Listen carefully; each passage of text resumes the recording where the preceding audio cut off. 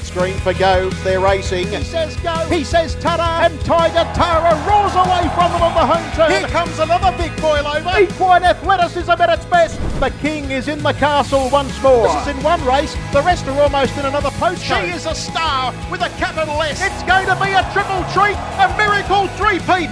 Ladies and gentlemen, you have witnessed history here at Menangle. What about that? It's getting right up on the sprint lane and it's going to bolt in. Hello and welcome to the SundHayes session. It's great to have your company this week on the sprint lane. My name's Greg Hayes. It feels like it is the calm before the storm this week in harness racing. In saying that, we had Luxa Turner and Victoria this weekend placing in the Breeders' Crown. Obviously, Jared Alchin is across with My Ultimate Ronnie. He's a very talented 4-year-old for their feature races in Perth. But the Inter-Dominion, it's only a week away from beginning. The second stop for the Carnival of Cups is Young, and that meeting's on next Friday. The great prize money on offer will ensure a strong field. Smashing lineup of bands are set to hit the stage as well. This time it's The Living End, Things of Stone and Wood and Sarah McLeod. Some huge names in Australian music, and I can't wait to get to Young next Friday night to listen to them. Another strong night of racing at Club Menangle, with a few of the big guns taking to the track in the free-for-all. So there's a lot to talk about this week. Who's on the show? Well, that man again, Cam Hart. He drove another 3 winners, and I've asked Cam to take some time out of his busy schedule to have a chat on the podcast. Might even see if he can give us a lead as to where he will be next Friday night. Will he be in Brisbane for the start of the Inter-Dominion? And will he be driving Swayze? Is that where Jason's going to take him? Seaton Grima, he drove I'm No Trouble to victory at Club Menangle. He's trained by Joe Connolly, raced by Michael Hawke. The 4-year-old has been super consistent of late without winning. Finally cracked it for another win, and I thought it would be timely to catch up with Seaton. As mentioned, the Inter-Dominion kicks off next week in Brisbane. I thought it'd be good to catch up with the voice of harness racing in Queensland, Chris Barsby, to have a chat about the upcoming series. He would be salivating at calling his first Inter-Dominion, and with the local leap to fame the dominant favourite, he will be bouncing around like a bantam rooster. In saying that, New South Wales looks to be well represented. Be interesting to see how many Jason Grimson horses are in the series, but we'll talk to Chris about that. Fantasy harness racing is back for another season. I've had a few people ask me, what is it? The best way to describe it is creating your dream team of real-life drivers in New South Wales. You act as the manager, you pick the team, you pick your drivers for the team based on their actual results on the track. If your driver wins a race, you get 10 points. If they run second, you score 5. Third place is worth 3. Fourth, you get 2 points. And any other finishing position, you score 1 point. It's a way for fans to get more involved by strategizing and competing with friends based on how the real drivers go on the track. In fantasy harness racing, you've got to select 22 drivers across the state. You've got a balance of $14.6 million to assemble your team. Cam Hart, for example, our guest tonight, $2.36 million if you want to have Cam in your team. So that's a fair, sizable slice, actually, of your budget. Each round lasts a week. You nominate a captain and a vice-captain. Your captain doubles their score for the round. So picking the correct person to be a captain is extremely important and can make the difference between winning or losing. Now, Will Norman was the winner of the first season of Fantasy Harness Racing. He won himself a brand new car. Well, I thought we might pick his brain, just get him on, have a chat to him and see how he's put his team together for Season 2 of Fantasy Harness Racing. The Menangle Express is back, where I run through every race on a Saturday night, highlight what I saw and who I think are the horses to follow going forward. The less said about the tipping segment, the better. My good mate and Bathurst participant, Mr. T, didn't cover himself in glory getting a shorty beaten at Bathurst, while one of my tips was scratched. So I think he's just beating me in our tipping challenge. We've both been working hard, and hopefully we can find a couple of winners and get our balances back in the black. So much to get through on the show. So as Freddie Hastings would say, the green light's on. Let's get things started.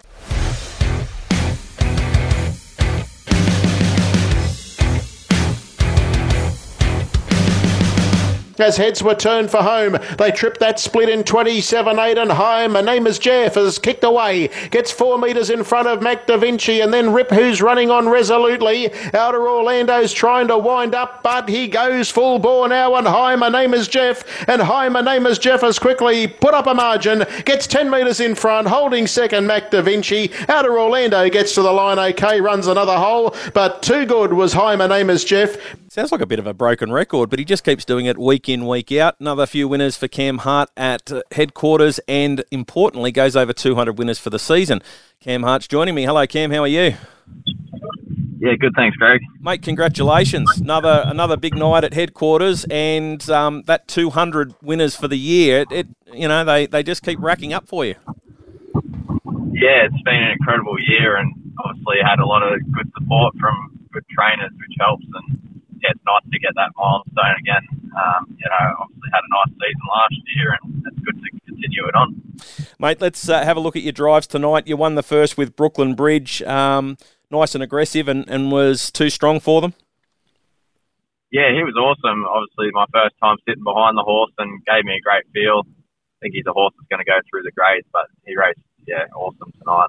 I think he'll have a few more wins left in him yet. That big, the second quarter was only slow, 30.4. Probably the race or the reason you're able to show that blinding speed up the straight. What did he run? 27.4 and 26.8 home. So just able to pinch that second quarter. Yeah, that was probably the winning of the race, Greg. Just getting that little breather, coming out of the gate strong enough, and it was nice just to fill up the lungs there down the back, and he went a really nice half. I think he could have went a little bit quicker if he had something to race. So, I was really happy with his performance. Well, Grima produced another great training performance with Dennis William, first up off a really long spell to win race number 5, and this was the one that broke got you to the 200 mark. Dennis William, really good training performance, but you had to be patient early. You didn't want to be part of that early speed battle. Yeah, it was a huge training performance from Jace to get this horse to win first up, and I didn't want to be involved in that early burn. Obviously, thought he might have been a little bit underdone, but it just worked out perfect. They went that middle half quite solid and have brought us into it late. But he's been a really quality horse throughout his career, and to get him back to the races, it's probably a big thrill for the owners, and obviously for Jace now that's got him. What were you thinking at the top of the straight? That obviously, you mentioned they went through the middle half pretty quickly. Did you think you were a winning chance at the top of the straight? Yeah, I did. He was tracking into it really nice, and he was, still felt like he had a good finish, and I was just about able to present him at the right time. And that second quarter, I was super happy with. I thought that would bring us into it, and he seemed to have a little bit up his sleeve. He hit the front, the old fella, and was having a bit of a look around. So there's a few promising signs going forward for him.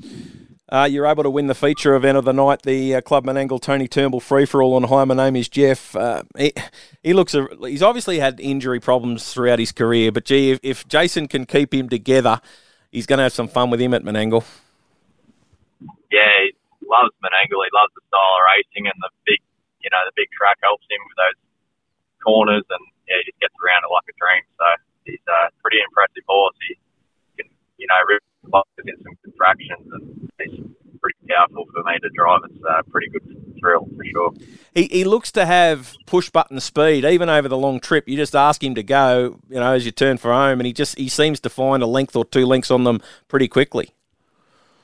Yeah, that's right. As soon as you ask him for an effort, he quickens, within a stride, and that's pretty impressive, to be able to do that.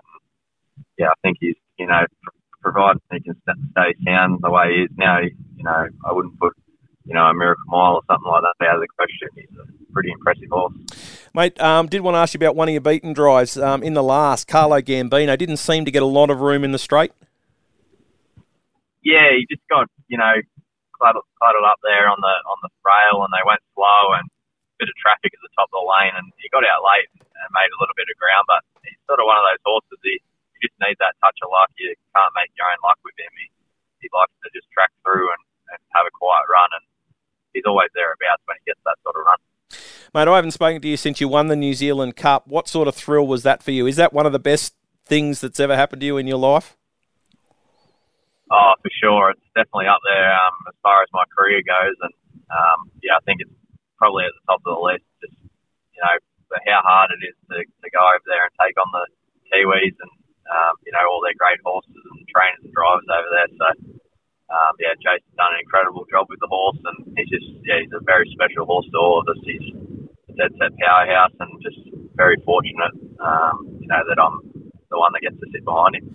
Before a race like that, what does Jay say to you? Does he give you any instructions, or he just knows that you know your horse, the rivals, and he just lets you do your own thing?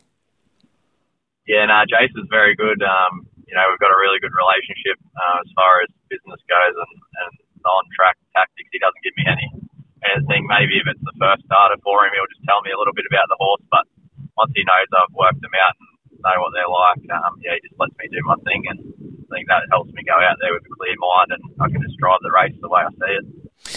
Mate, I saw you interviewed after the win and you mentioned Uncle Trev and Trevor White's obviously been a big influence on your career and to mention him in an after race interview, you obviously take a lot from what he taught you early on. Yeah, for sure. He's obviously been my biggest inspiration in the harness game, and growing up as a kid, he taught me all the right ways to go about working with the horses, and he's been a great role model for me. He's been a legend trainer down in the Riverina for 40 or 50 years. So big thanks to him for sure. I wouldn't be where I am today without him. Do you get a chance to go back over Christmas and catch up with the family, or are you just all guns blazing with all the racing?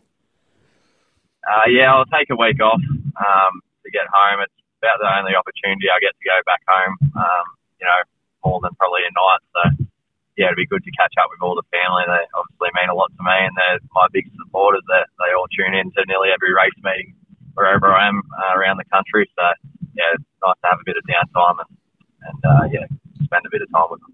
Mate, before we let you go, I spoke with Jared on the show last week. He was hoping to have you in Perth or Young or wherever, but obviously the Inter Dominion starts next Friday night. Is that where you're going to be next Friday night? At this stage, it is. Unless something changes with Swayze being confirmed to go, at this stage I'll probably go to Brisbane and stick with him. It's a bit of a shame that, there's 3 nice races on all on the one night. Obviously, would have loved to have been a part of all of them, but that's just part of the business. But we'll get up there and try and get the 3-peat going for Jay. Yeah, well, he's obviously had some great success in the race, and Swayze's got the win on the board against Leap to Fame in the Blacks Are Fake. So it's an exciting period coming up for you over the next couple of weeks. Yeah, definitely. It should be really good racing, and obviously the 2 brothers are going to go round 2 again, and I think that should bring a lot of hype, to the race. And obviously, Leap to Fame was super impressive the other day, so it's going to be another good duel and 2 great horses going at it. How good, mate! All the best of luck up there in Queensland. Do New South Wales proud, and we'll catch up with you soon.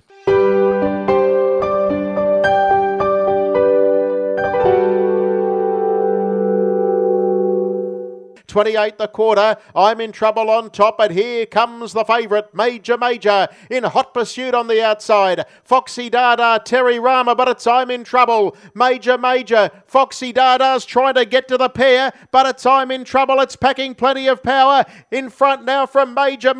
I'm in trouble's in none whatsoever. It's home. I'm in trouble goes home to beat Major, Foxy Dada. Good race tonight at Menangle was race number 4, taken out by I'm in Trouble. Now, the horse has been super consistent and deserved to finally break through for another victory. Joe Connolly trained. Seaton Grima did the driving, and Seaton is joining me to have a chat. Hello, Seaton. How are you? Good. Yourself, Greg? Really well. Deserved victory tonight for I'm in Trouble. Yeah, his past 2 runs are probably his best career runs. He's been sitting past and still running on. And getting second, so no, he deserved his win tonight. So going into tonight's race, did you have a look at the draw and think tonight might be a night where we can light him up and go forward over the longer trip? Yeah, exactly. His last 2 starts, we've rolled the dice and just rolled forwards. It's unfortunate we've been parked out, but I think he's a horse that likes racing up on the speed. Even in his track work, he likes to just roll along. So yeah, tonight when the fields come out, I thought tonight was the night that we can roll the dice, and I thought if he could find the front, it'd be hard to beat. Yeah, once you got to the front, he was able to settle quite nicely, and you were able to get away with that 49-second lead time. So it was comfortable enough for him.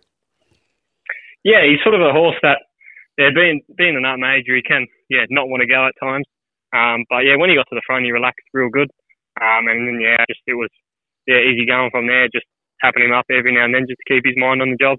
But no, he done it well within himself tonight. And then turned it into a sprint home from the 800-metre mark. 28 seconds the third quarter and up the straight in 27.9. When you turned for home, did you think you were in any danger? Did you think the one behind you was going to race you? Yeah, I knew that probably my main danger was on my back. trained by Grima and driven by Cam. It's a combination that you can never take lightly. So knowing he was on my back, I sort of had to make it a sprint home. I thought that was probably the way I could win. He proved too good tonight. So this horse spent some time in your stable and is now in Joe's stable. You've obviously got a good working relationship with Joe Connolly. Yeah, so Mick Hawke sent him to me from Jack Trainer. And me only having a B-grade licence, I can only have a certain amount of horses in my name. So I've elected to put him in Joe's name. But he's still at my place, and we still all work together. And it's obviously Mick Hawke would be ecstatic. I've known Mick for a number of years, and he'd be loving the fact that he's got another winner at Menangle. Oh, exactly. He's a top owner. Rings me for a chat every now and again. He's one of them owners that knows when you're busy, and when you're not, you're up for a chat. But no, he's a good bloke to have a chat to, and I'm grateful for the opportunity he's given me. So what are the plans with the horse now? He's got some ability. He went round in the Breeders' Challenge heat and final and finished third in his heat behind My Ultimate Ronnie. But do you have anything planned for him? Do you just keep pushing him around at Menangle and getting him up through the grades? Yeah, that's probably the plan for now. Before tonight, I was going to aim him up for the Christmas gift heats and final. But he won tonight, so he's ineligible for that now. But I'll just keep punching him around here for now, and if he's still a low enough rating, I'll probably aim up for the Golden Guitar. Okay, and what about Saginaw? He went enormous tonight. You had nowhere to go, and he just wanted to savage the line. Yeah, he's such a speed horse, that one. Can get a bit rough in the beginning, but he always hits the line at the end of the race. He just sort of, because you can't use him early, he needs a little bit of luck. But no, you can never rule him out because he's just so fast and always hits the line. So basically, you got to drive him for luck most starts. Yeah, pretty much. Sort of just rely on his speed to get into the line. It's when he first come over, his first probably 3 or 4 runs for me, they were super, and he was always finishing in top 3. Now he's up in the 95 grade. Competition's a bit stiffer, but he can hold his own. So you mentioned that with your licence, you can only have a certain number of horses in your name. How many are you working at the moment? So I've been a B grade. I'm only allowed 3 outside horses in my name, but I think there's 10 or 12 there at my place. So it's probably a good number, but I would like to get a bit more. But just see what time sells. Yeah, sure. And you're not afraid. You're not afraid to travel. I've seen you up in Queensland every now and then. If you got the right horse, you'll travel.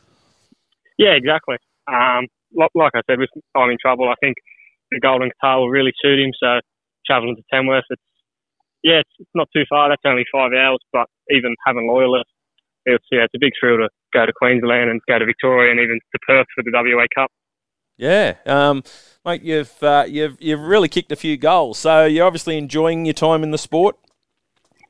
Yeah, probably. Now it's probably the best time. I'm loving it at the moment. I've recently gone full time into training horses, and ever since I've been in horses, I've always dreamed to train and drive my own team, and for it to finally come true, now it's a big thrill.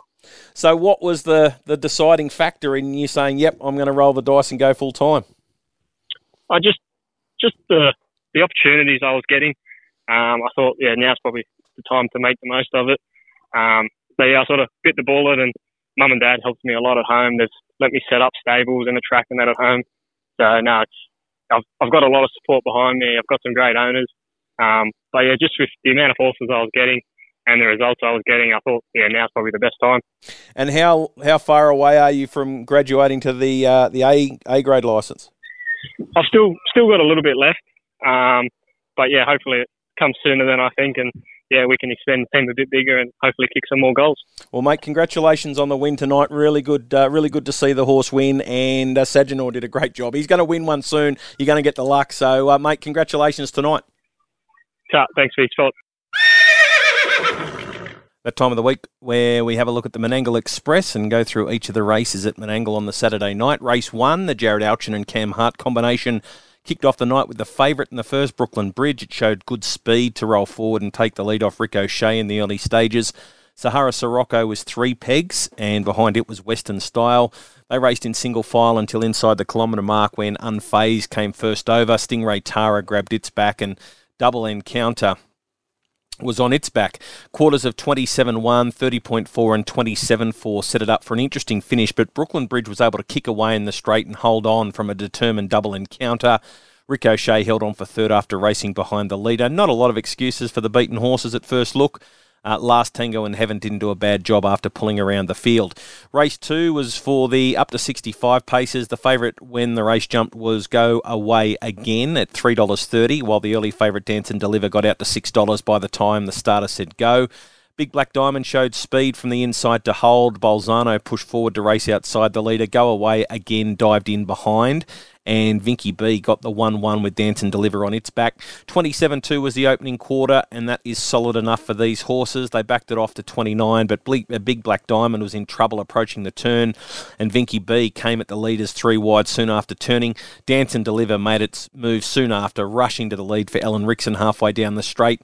The early leaders punctured badly, so there were some hard luck stories in this race. Go Away Again had nowhere to go and was a forget run, while Catch a Shuby couldn't find a gap until the 200-metre mark, and it finished off solidly to run into second. The run was good. Race number 3, Nelly Big Time charged off the gate and crossed before handing over to Sailor Girl. It was a 27-second first quarter. Zenzina was outside the leader. Dragon Tattoo was on its back, and Poker Delight was 3 markers.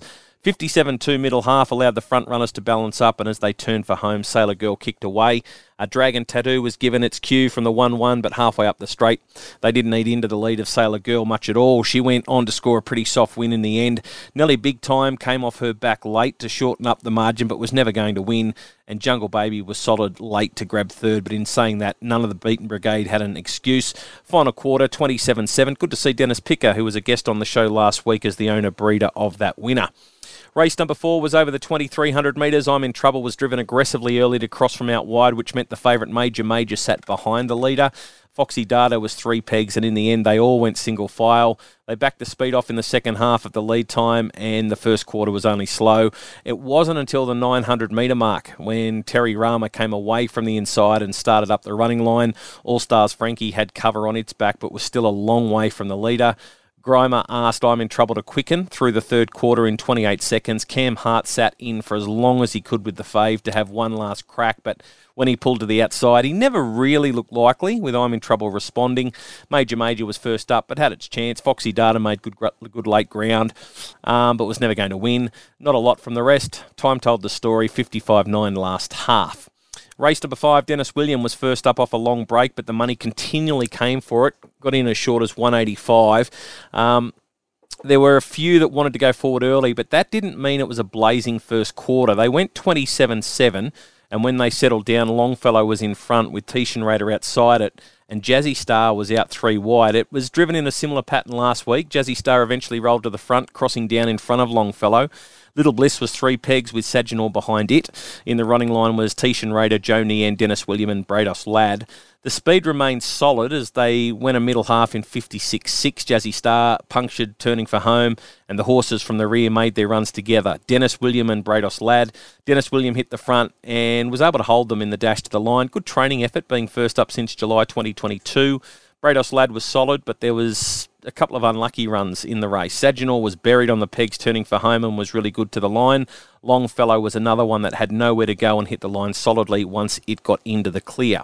Race 6, that was for the fast-class horses over the long trip. Mac Da Vinci was driven aggressively early to get to the marker pegs before releasing the short-price favourite, Hi, My Name is Jeff. Rip was 3 marker pegs and Roll Up was behind it. Again, they went into single file. These longer races are nearly a carbon copy every week with this pattern. The lead time was 48.5, first quarter 31.3, so anything further back than 4 pegs was effectively out of play by the time they got to the 1,200 metre mark. Quickened marginally to 29.3 through the second quarter. It wasn't until the cages that Alta Orlando came off the inside and started the running line. 27.8 third quarter, flushed out Rip, but Hi, My Name is Jeff gave a big kick on the bend.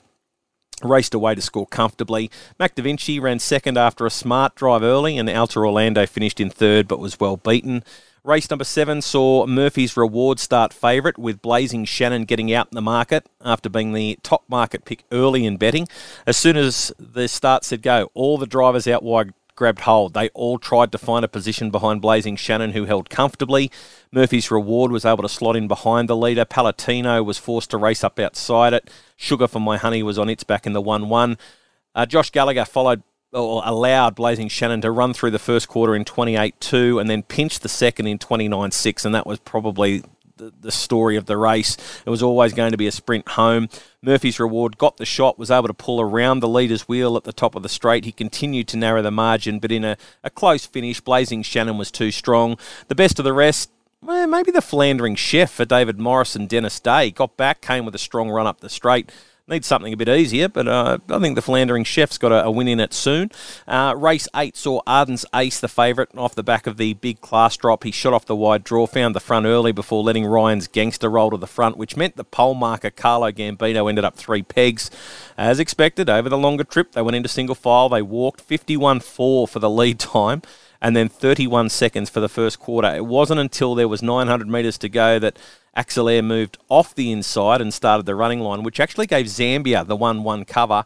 Approaching the turn, Axelair was beaten, which meant Blake Fitzpatrick was off on Zambia, and he quickly cut back down to race next to Ryan's Gangster, which meant Arden's Ace had to go back to the inside and probe for a run. Now, there was enough room for it, but it took Arden's Ace a few strides to regain that momentum, and in that time, Zambia had pinched a winning margin. Arden's Ace came hard late, just missed. Sight to See battled on for third. Sheffield's Sparky was good from the rear in a brisk last 600, and Red Reactor and Carlo Gambino both had traffic issues at certain stages in the straight.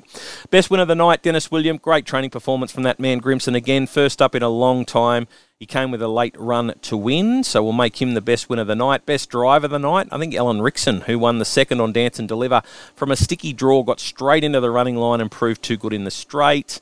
And best beaten performance, I'm going to go with Saginaw, but listening to Seaton earlier, he's going to have runs like this one because they've just got to drive him for luck. So best beaten performance tonight, Saginaw.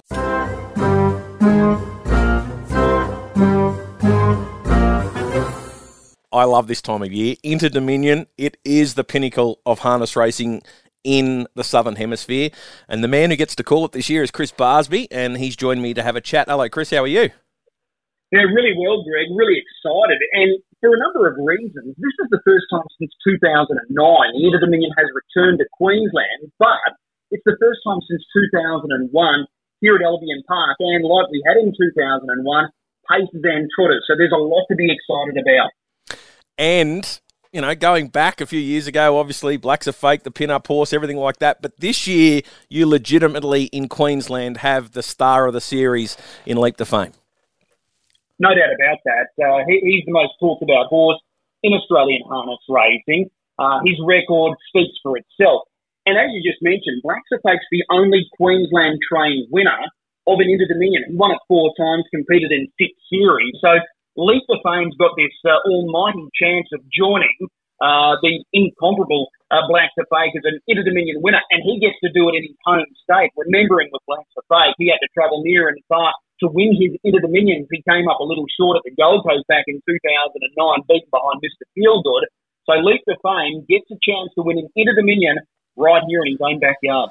It's interesting with Leap to Fame, and look, you know, I spent a few years away from the sport, but, you know, kept my eye on it, and he's one of the reasons that I wanted to come back and talk about it, because he's just such a special horse. The only thing he lacks is that real high dash to put himself, if he draws well, to get himself on the front end. And I guess in this Inter Dominion series, there's not too many horses that would want to park him. A couple of Jason Grimsons, if they turn up. But apart from that, you know, he probably has that aura about him where he's going to roll to the top, especially in his heats.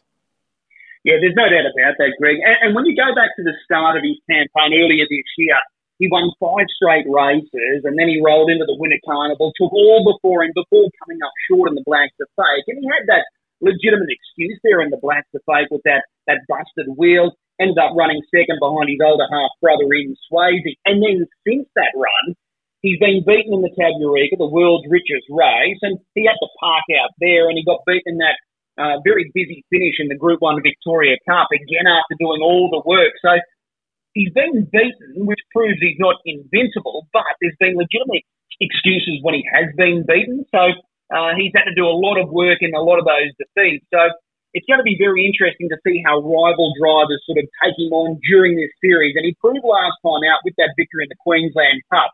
He rolled straight to the front, obliterated the track record, which he co-owned with Swayze at 152. He went 151.7. And that was on a track, Greg, that was slightly off. A lot of drivers that night said it was probably just on the heady side.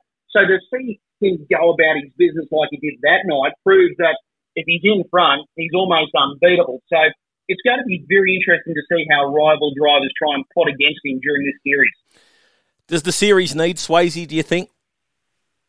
Absolutely. I just think, whilst it's great that we've got the local hero and leap to fame, you want that challenger. And that challenger, without doubt, is Swayze. He conquered him in the Blacks of Faith.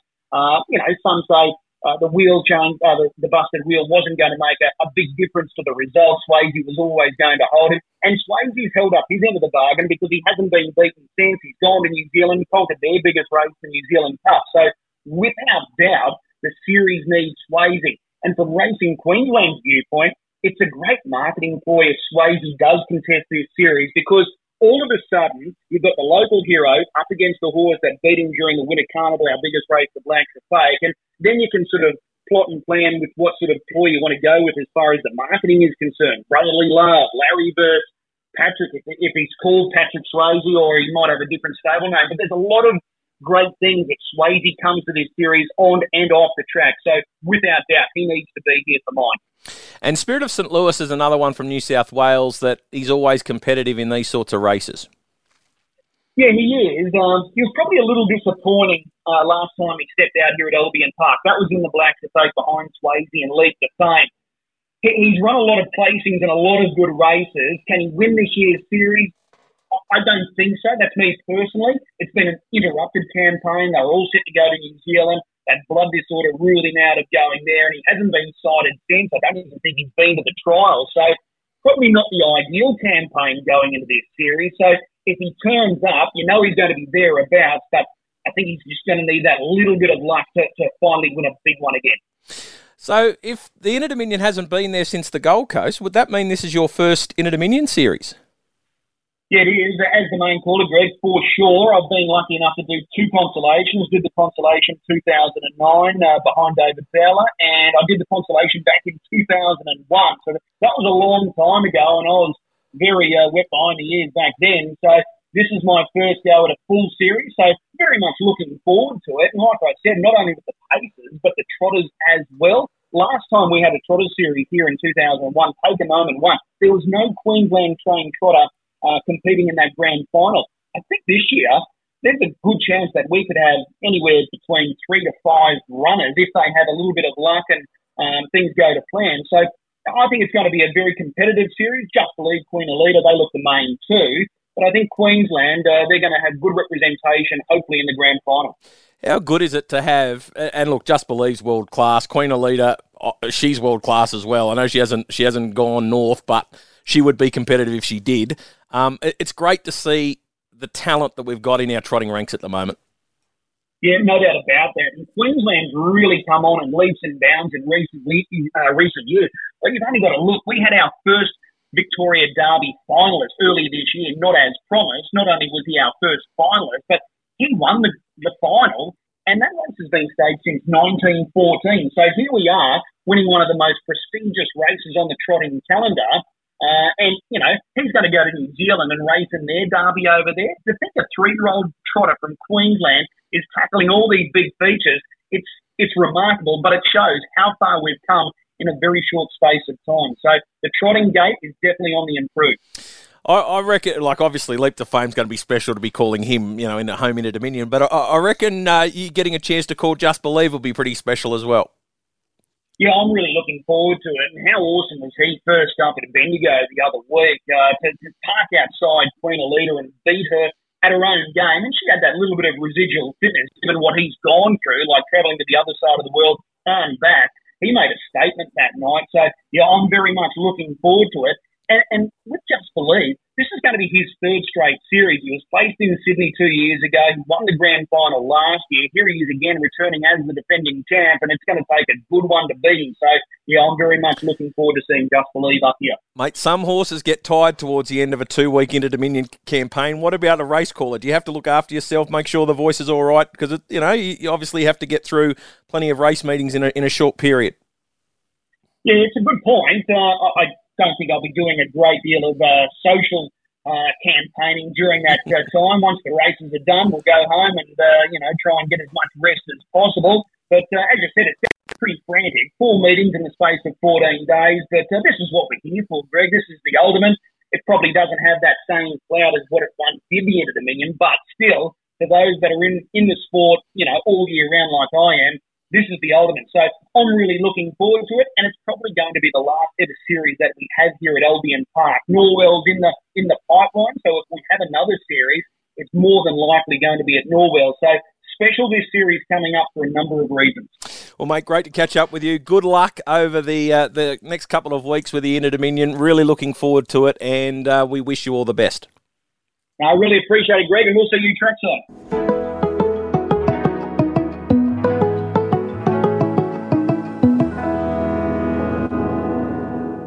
Fantasy harness racing is back from Monday. New season starts. Will Norman was the winner last season, and I thought it might be timely that we get Will on and find out a little bit about how he's going to put his team together for season number 2. Hello to you, Will. How are you? Yeah, I'm good, thank you, Greg. How are you? Really well, thank you. A few changes to the rules this year with the variable pricing coming in. Has it changed the way you're looking at the game this season? Yeah, definitely. I think we're down to 2 trades a week now, which is certainly going to change things up. And the variable pricing, like you mentioned, is definitely going to change it. The drivers you might look to get in your team, I certainly traded out a lot of. I definitely used my 3 trades each week last year, and we have to be a little bit more strategic about that. 2 changes. And the extra meetings, I think, is probably the biggest change. We're covering every meeting now, Monday to Saturday in New South Wales, so gives a great probably still the main dependency is on the metro drivers, but certainly brings a lot more drivers into play now with the extra meetings. So when you built your initial team last year, was it all about getting your metro team right, and then whatever money you had left over, you're spending on the other areas, or did you mix it up a little bit? A little bit. To be honest with you, I probably didn't. The first few weeks, I probably, like everyone brand new to the game, just took a little while to adjust. I definitely was very Metropolitan heavy from the get-go, though. I probably had a few drivers in there, I'd almost say the mid-tier drivers that might have been 500,000 or 600,000. A few places that didn't overly score well. So I by the end of the competition, I definitely had either the guns, as I'd call them, the $1 million drivers, or I had quite a few cheapies in my team, just picking up a few points, but yeah, mainly relying on all my points from the Cam Harts, etc. And then with your captain every week, Cam's obviously the most expensive driver. Is he just the logical captain every week, or do you go through and look and see who's got better drives during the week and then make them your captain? How do you do it? I think it's probably going to be a little bit trickier this year, Greg, because last season we had access to Menangle Saturday night fields and Penrith on a Thursday fields by lockout time on a Tuesday. So with lockout being on a Monday this year, we're not going to have access to that. So it's definitely a little bit trickier. Cam's obviously, I think he's Australia's best, and he would be the logical captain choice most weeks, but I wouldn't put it past, Robbie Morris was he was almost 50-50 with me for captaincy choice up until the midway point of the first season. So he often goes to Newcastle where Cam doesn't, so he might have that extra meeting, and a driver like Josh Gallagher as well. He'd be another guy that must come into calculation as well, just because he does go to Newcastle. So the weeks where Newcastle has a Monday meeting, he's likely to score really well in those weeks. All right. Well, so when you've sat down to put your lineup together for this year's fantasy harness racing, how did you start? Started on the Metro line and made sure I got Cam, Josh, and Robbie and Will Rickson straight in. So it's a big bulk of the salary cap, but I still got them in. Still those 4 drivers were the first 4 I picked. So obviously expensive between them. I think that's about 7.7 million between them, or 7.8 million. So I think that was my first point of call. Probably, and obviously that's probably been a bit harsh on Jack Callaghan as well. He'd be the 5th choice. But I think it's pretty hard to fit all 5 in at the moment. And probably with the Inadoms just around the corner, and I'm assuming Jack's coming up to drive Spirit of St. Louis.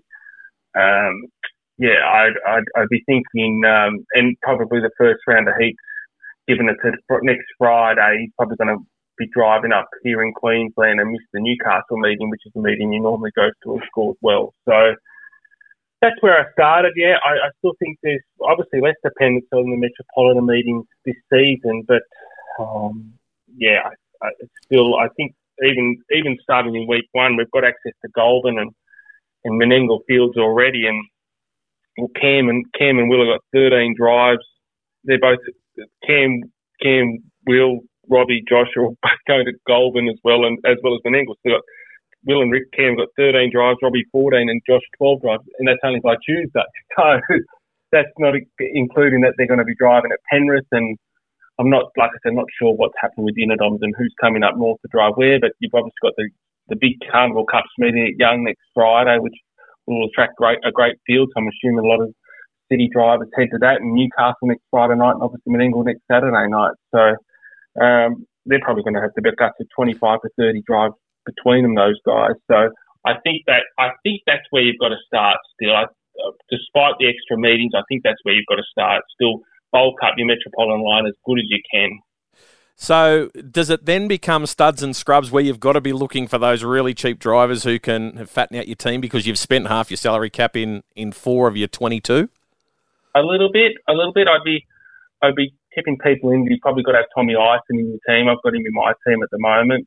He's quite expensive. He's up near $1 million, but I think I went through and saw there was 17 Tamworth meetings this season, and he drives 3 or 4 winners nearly at every Tamworth meeting, it feels like. So, and he's going to Newcastle a lot more than he even did last season. He's going there every Friday night at the moment. So I think he's a guy you've got to spend the money on. And then you start to look, that's when I started to look at, okay, who are the drivers that are good value maybe in that lower tier area. I think obviously he's probably going to be the most popular choice in the game. Young Jet Turnbull, he's just a gun, and he's only 175,000 there on the Western line. So he was the first guy put onto that line, and I think it's those type of drivers as well. I've still got the Blake Jones and Blake Nicholas at the moment on my Riverina line, and like I said, it's just a draft team at the moment. I know Bathurst fields are out for Wednesday night, and I haven't had a good chance. I saw there's 11 races there, so I haven't had a good chance to look through that. But certainly the change of the extra Friday Western meeting is going to change things up, certainly in that area. I know Amanda, she'll probably still be the leading driver on that Western area, but she doesn't often go to Dubbo and Parks on a Friday, whereas you might get your Doug Hewitts and your Matt Roos and those type of drivers that, and Nathan Turnbull, even though it's expensive, might go to the meetings. So, yeah, it's certainly a lot of different thinking that's going into this season too, for sure. With your reserve drivers, is it they just $100,000 drivers? You're not wasting any money in your reserves? No, not wasting a cent. No, not wasting a cent in my reserves. So, yeah, they're all $100,000 drivers. And, like, for example, I've got Mitch Ford on my Metro line at the moment. He's unlikely to obviously... He's not getting a good young driver, but he's not getting a lot of drives at the moment. But he's a guy that I'm happy to sit there for 100,000. He's a good chance he might, even with the variable pricing, a week where he might get a few more drive 2 or 3 winners, then he might go up to 120,000, 130,000. I'm not exactly sure how big the price changes will be with the variable pricing, but he's certainly a guy that could go up in value pretty quickly. I'd be recommending people getting on the $100,000 line Luke Whittaker in the Hunter. Whether you play him in your team or you don't. He's just relocated down to Newcastle a couple of months ago. He often gets 4 or 5 drives to these Newcastle Friday night meetings and often makes his way to Tamworth as well. So he'd be a good guy. I recommend for people to get, even if he just sits on your reserve line or potentially in your team. But, yeah, looking at those, for the most part, my $100,000 drivers aren't drivers I'll be using in my actual... 18 strong team of the week. So Jet Turnbull is a must because of his price. Luke Whittaker's another one you can throw in because he's cheap. Is there someone that you want to have in your team? You've obviously got all your Metro, your big spends, but is there someone there that basically has to be in your team because of their price, not too expensive, not too cheap, but someone sort of in the middle of the range that you think, yep, they're good value? I probably think on the Hunter line, I think there's a good buy on the Hunter line there. That's Caitlin McElhinney. She's often the second. She gets a lot of drives at each Penworth meeting, and she drives a lot at Newcastle. So she'd be another driver I'd be definitely including in your teams. She normally gets a full book these days at Penworth, and often goes to Newcastle as well. So, yep, she's pretty good value as well. I think around the 160,000. I struggle a little bit. The area I don't follow as closely as the other regions is probably the Riverina. Obviously, the two meetings there each week. I'd be interested to see. I see Jimmy Locke's made his way to Bathurst for a few drives on Wednesday night. And he scored so well last season as well. So he'd be my main middle tier in that 500 to 600,000. Whereas more so probably on the Western line, probably really considering a guy like Matt Rue, who does drive obviously at Bathurst and nearly every week drives at these parks and Dubbo meetings on a Friday night. So I think they're two options in that middle tier. If you've got a little bit of cash up your sleeve, I think they're two pretty good options in both those regions. I'm going to have a tinker with my team because I have Cam Hart and I've got Gallagher and I've got Will Rickson, but I'm missing Robbie Morris. So I'm going to have to make some room to try and get Robbie into my team. How much time did you spend a lot of time on it each week last year, especially when it got towards the end and you're up the pointy end? Yeah, probably too much time, Greg. Yeah, definitely probably about the last. I wouldn't say I obviously spent time each week on it, but probably with about 6 weeks to go, I probably ended up a little bit more, an extra few hours each week that I probably spent on it. So obviously I've taken a little bit of time to try and create a draft team. Like at the moment, I like to do the form. I'll do the form for Goulburn and Menangle and Bathurst probably early next week or over the weekend. So I'll probably have a little bit better idea of where I want to go with that. I know a younger driver, which might not fit into, if you've got a little bit of space there, young Harrison Ross, he's on the Metro line. I think he's got 5 drives at Goulburn, I think I saw. And so he could be a cheapie if you're looking for someone a little bit that might score a little bit in the metropolitan region. But yeah, I think this year is probably a little bit different with the only 2 trades. That have probably always had trouble. That third trade was always found the tricky one, to be honest with you, last season. I'd have to almost a sideways trade. It felt like a third trade. So I think with the variable pricing, I think you're better off keeping, if you've got those younger drivers in there, the Jet Turnbull, who's going to be going up in value pretty quickly, and I think Luke Whittaker will go up in value pretty quickly. I think you're probably going to have to keep those in your team season, especially with only 2 trades, and looking at keeping them if they're not even in your team, just make them on the reserves. I didn't have a lot of cash sitting on my reserves last year at any point, I don't think. I often alternated, maybe had a couple of cheaper drivers in certain regions, which I might have alternated in. Brought one in the week, took them out and swapped them over, depending on if they had any drives or not. But this season, I think I'd probably not make a lot of changes with my reserves, to be honest. Yeah. Well, we might catch up with you a couple of times during the season because it's been a good insight into how a winner puts together their fantasy team and what their thought process. So, mate, it's been great to catch up with you. Good luck in week 1 and we'll catch up soon. Thanks, Greg, and make some room for Robbie in your team while over the weekend. Winner, winner, chicken dinner. Winning. Hey, that's pretty good. Winner! That was legitness. That I say, all right. Wow, winning. Bam! Just like that. That's all there is to it. That's all there is to it. A winner! Just like that. And the winner is... We'll have to make a losing intro for our tip segment. Last week, I only had the one because one of mine was scratched. So I'm minus $30 after 2 weeks. And Mr. T, he is, well, he got $1.35 pop beaten. He's minus $29. So he is just in front of me by $1.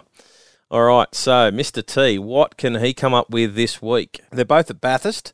Race 3, number 9, Horn Player. So these are both on Wednesday night. Race 3, number 9, Horn Player. Chased-Home Better Be the Best in a semi-final of the Breeders' Challenge. Matt Rue trains and drives. So race 3, number 9, Horn Player. And in race 9, Mr. T likes number 3, Flip Top Bottle Shop. Ran 5th in the Tatlow Stakes, bit of a drop in class. So race 9, number 3, Flip Top Bottle Shop. What do you think about that, Mr. T? Have you ever been embarrassed, ashamed, or exposed? Definitely been all those after last week, tipping no winners. All right, so my two. Okay, I'm going to go for 2 horses. My first one is at Goulburn on Monday.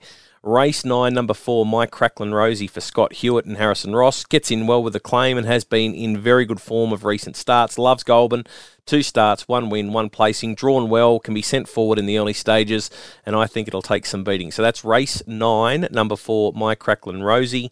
And my other tip is at Menangle on Tuesday in the Breeders' Challenge Heat. Despite the wide draw, I'm going to go with Fear the Banker.